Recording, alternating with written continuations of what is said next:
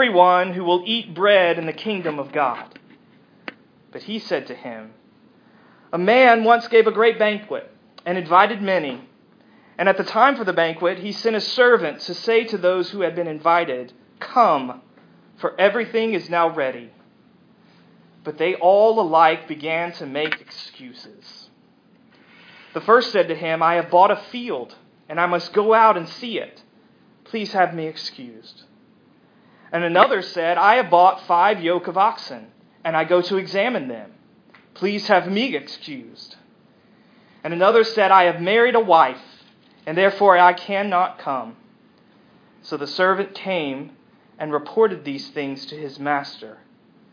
Then the master of the house became angry and said to his servant, 'Go out quickly to the streets and lanes of the city, and bring in the poor and crippled and blind and lame.' And the servant said, 'Sir, what you commanded has been done, and still there is room.' And the master said to the servant, 'Go out to the highways and hedges and compel people to come in, that my house may be filled. For I tell you, none of those men who were invited shall taste my banquet.'" Let's pray.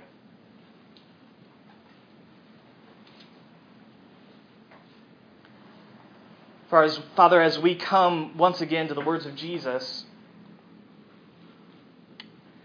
we have to admit that often the way Jesus talked is confusing to us. It's challenging to us. Sometimes we wonder why he used these stories, why he used these images that can disturb. And so these texts remind us how needy we are as we come to your word. This text reminds us how much we need your Spirit to give us clarity, to give us understanding, to give us the humility to receive this message and be changed by it. Would you open our ears to hear the good news? Would you open our eyes to see your truth? And would you open our hearts to receive the gift of your word this morning and be changed by it? We pray it all in Jesus' name. Amen. Well, as a senior in high school, I auditioned for acceptance into the FSU College of Music as a trumpet player. It was a very intimidating experience, as you can imagine. But I finished the audition, I packed up my stuff, and I began to walk with my parents down the hallway out of the building. And as we walked, I heard a voice behind me. And we turned around, and the voice came from Brian Goff. And Brian Goff used to be the trumpet professor at FSU, and he walked towards us, and he shook my hand, and he said, "Hey, good job, Jonathan. I want you to be a part of the trumpet studio here at Florida State University." That was a thrilling moment in my life. We all want to be wanted, don't we? We all want to be wanted. And most of us have experienced both sides of that desire.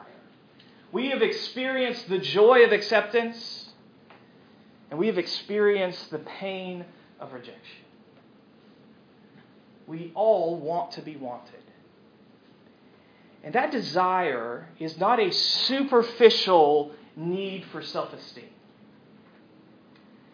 That desire comes from how we were made. Because you see, God made us to belong to Him. And so He made us to want to belong, to want acceptance, to want to be welcomed. And so our desire for acceptance, our desire to be wanted, comes from our being made to belong to God. It comes from that deepest need.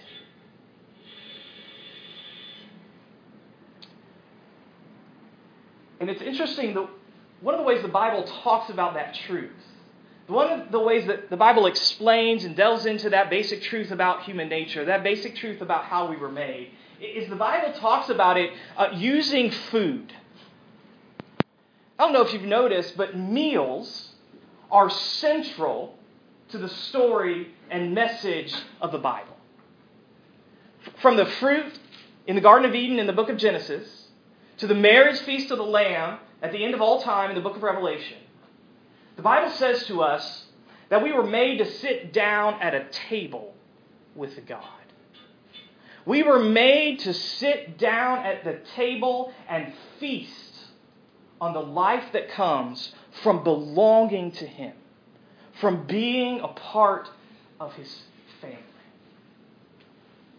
And so it should not surprise us that as Jesus comes and He talks about what it means to be restored to God, He tells in Luke 14 a story about a banquet, about a meal, about a dinner party. Jesus uses this image of food to talk about what it means to belong to God. And central to His message here is, you are wanted. God is throwing a party. He has laid out a table, and He wants you there. He wants you to know the life that comes from belonging to Him. This is the point of these invitations. There are 3 levels of invitations that happen in this story in Luke 14. And what Jesus is doing is He is taking the call and He's going beyond those who would expect to be at this meal with God. And He is extending the invitation to all of those who will hear Him. So He says to you and He says to me, God is throwing a party and you are wanted. You are invited to come and to find life in Him. And what this message does in this parable is it creates a question for us. And the question is, how will you respond? As Jesus invites you to the table, as He invites you to the feast, how will you respond to His invitation to find life in Him, to be restored, accepted by God? 2 possible responses, right? No and yes. There's no maybe in the RSVP. It's no and yes. And so as we consider this parable a little bit more, I want to consider each of those responses in turn. So first of all, no. Now, if we even halfway understand the implications of this banquet that Jesus talks about, it seems insane to refuse this invitation, right? But that's exactly what happens in verses 18 to 20, which stands as a warning to us. So why? Why would anyone say no to the invitation that comes through Jesus? Well, notice first of all, in these excuses, in verses 18 to 20, they are legitimate. These are legitimate excuses. I mean, isn't it sensible to say no to a party in order to take care of your responsibilities with family, work, and property? These people are being responsible, moral, upright adults. Isn't that, parents, what you would want for your kids, for them to say no to the party in order to take care of their responsibilities? And even more, there's an echo here of Deuteronomy chapter 20 in the Old Testament. And in Deuteronomy chapter 20, God gives His people excuses for not going to war. So all the males of a certain age within the nation of Israel were expected to fight in the army. Unless, God says, they had new property or a new wife. And then they were excused from going off to war. So these are legitimate excuses.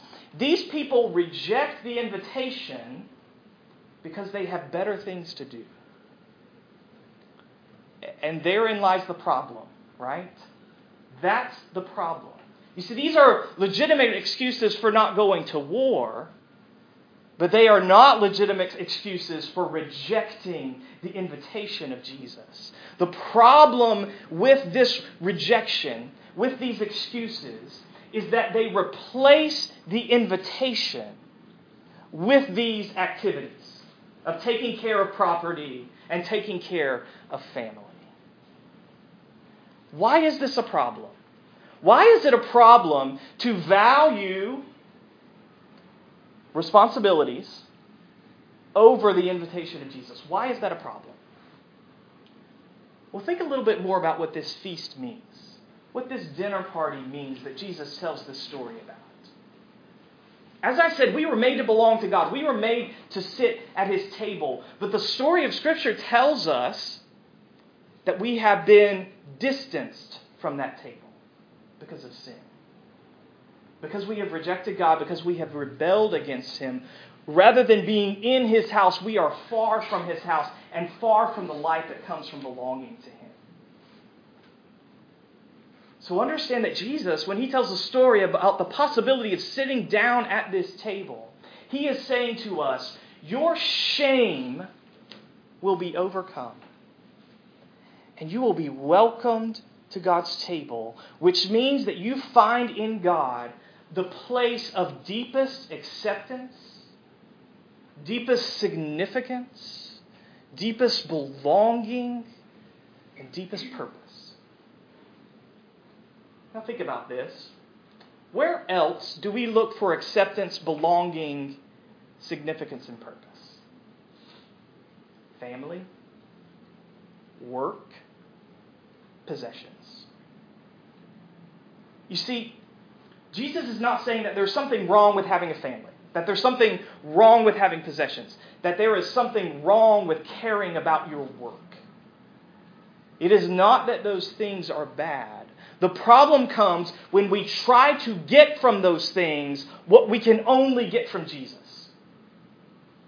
The problem comes when we try to take from family, from possessions, from work, the acceptance, belonging, meaning, and purpose that only Jesus can give. The problem comes when we try to get from those things what can only be given through Jesus. It's why Jesus goes on in this chapter. If you go past verse 24, it's why He goes on and says, if you're going to follow me, if you're going to be my disciple, you have to hate your father and mother, wife and children, brothers and sisters. Provocative statement communicating that nothing can compete with the invitation of Jesus. Nothing can give us the belonging, acceptance, meaning, and purpose that we find in Him. And so He says, you must come to me and you must give me your highest loyalty. You must find in me your deepest identity. And you must receive from me your ultimate purpose. Now, I have gone and said something offensive, particularly in our culture. Right? Because in our culture, we are attracted to spirituality. But we want our spirituality to be mix and match. Okay, we want to come to the Christian faith and we want to say, I want these parts, but then I want to keep these other parts, these other elements of my life intact. And I want to pull from this other faith tradition. We like our spirituality to be mix and match, and I understand that desire. That's attractive to me too. We all love to have options. But understand, if we are going to take the claims of Jesus seriously, we have to know that if He can't demand our life, then He can't change our life. If He is not worthy of everything, then He is worthy of nothing. That's the line that Jesus draws in His ministry. He puts out the invitation to God's table, and He says, if you will come, if you want to come and follow me, then you have to be willing to lose everything.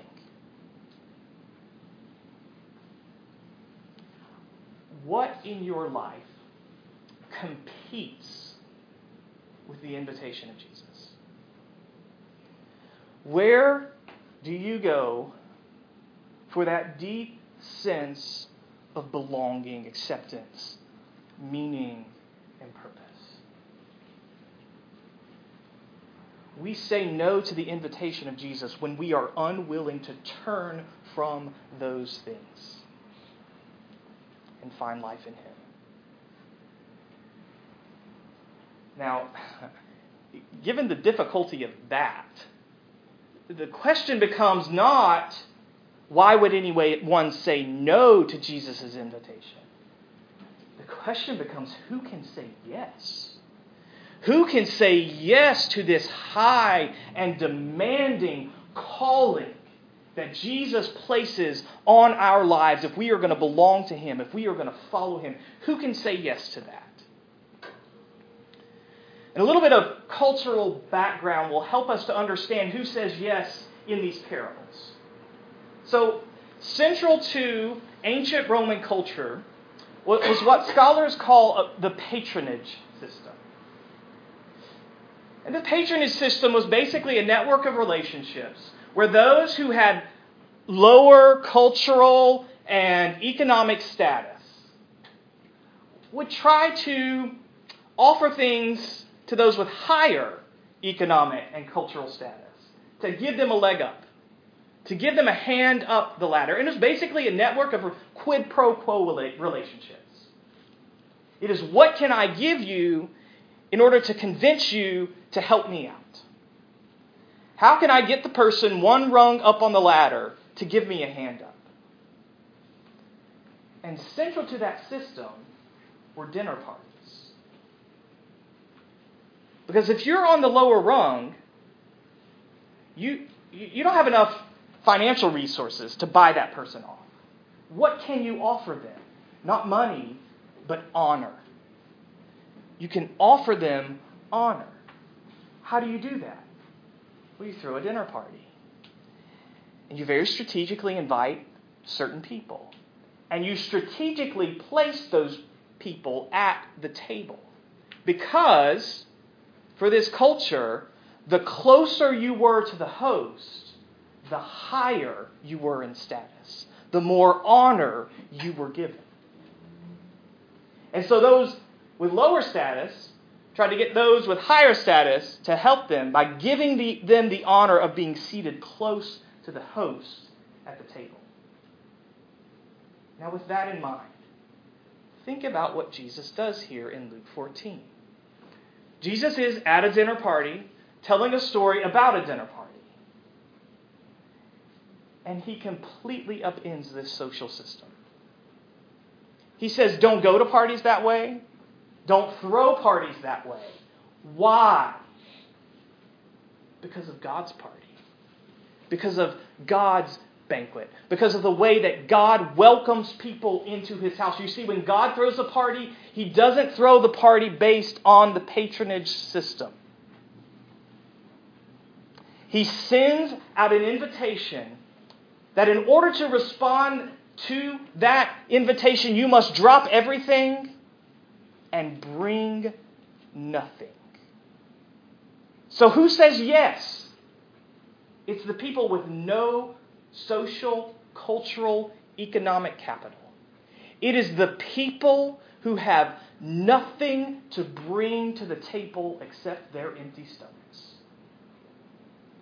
It is the outcasts. It is the poor. It is the homeless. It's the people outside of the system. That's who says yes to Jesus' invitation. And we will say yes to His invitation when we can see ourselves that way. I think I've told you before about Mrs. Edwards. Mrs. Edwards was a longtime member of the church where I grew up, the church where my dad is still a pastor. And Mrs. Edwards loved to feed the pastor and his family, and she was really good at it. All right? Classic, amazing Southern cook. And I can vividly remember, it just shows you my value system, I can vividly remember the phone calls when she would invite us over to her house, not for dinner, but for supper. And those phone calls, those phone conversations always ended the same way. My dad would say, "Mrs. Edwards, what can we bring?" And she would say, "Nothing. Just come hungry."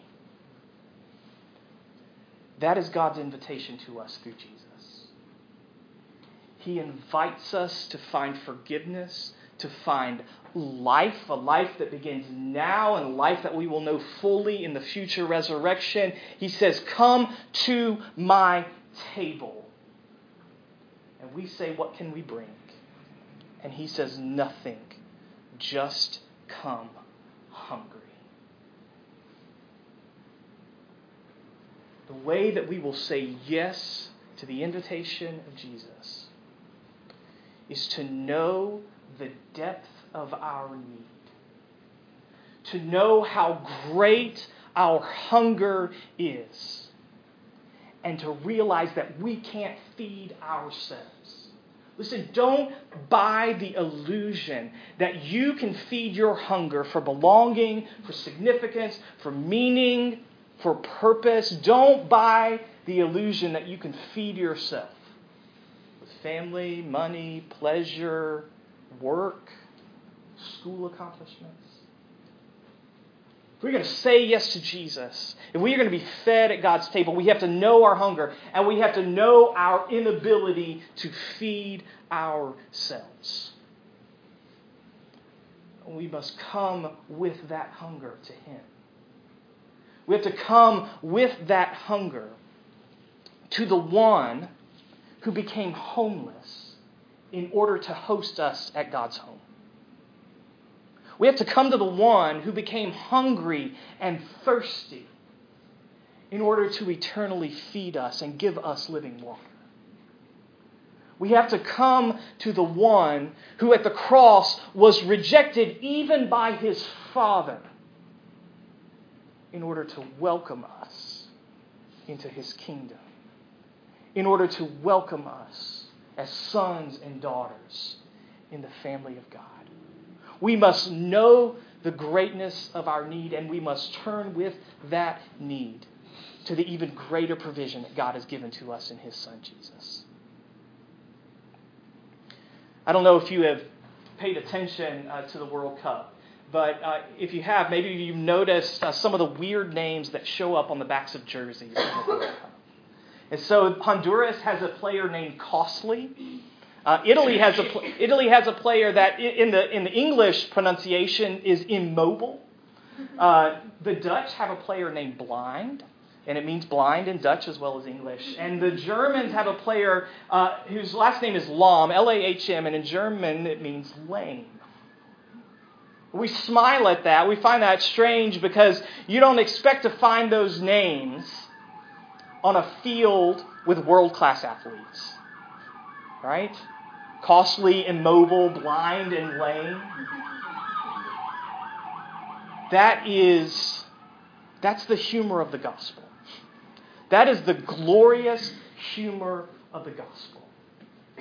That names that shouldn't belong on God's guest list. My name, your name.